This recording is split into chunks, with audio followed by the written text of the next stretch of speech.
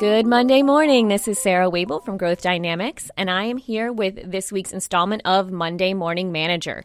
This week's installment, entitled Is Sharing Caring, is one subject that we probably hear about a ton from all of our clients who are often asked about presentations.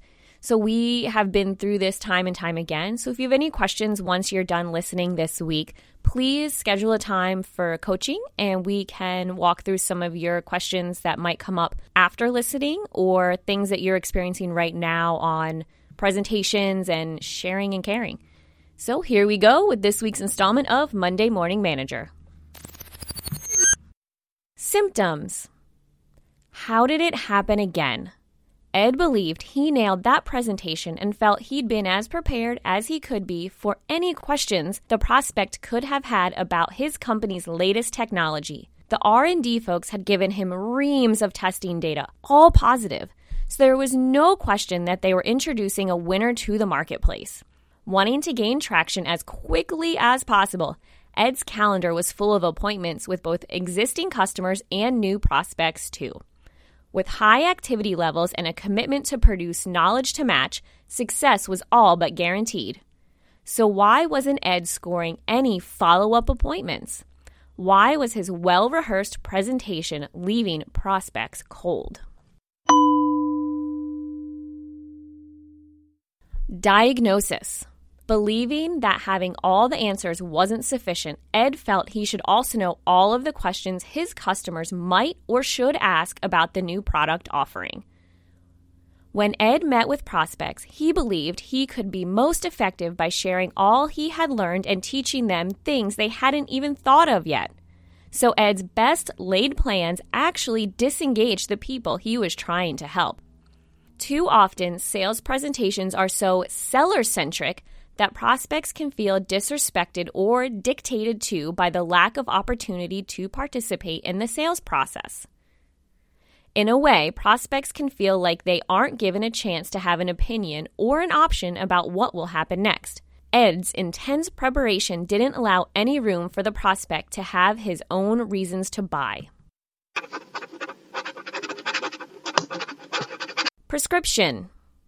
Any sales process that focuses more on the seller's perception of what creates value than on the prospect's problems and priorities is bound to repeat Ed's story. People buy for their own reasons, not yours, and the best salespeople work a system that facilitates the prospect sharing those reasons. Ed was so driven by product knowledge and detail that there was no way to emotionally engage his prospects on a level that would create urgency and a realization of how valuable this new product could be for them.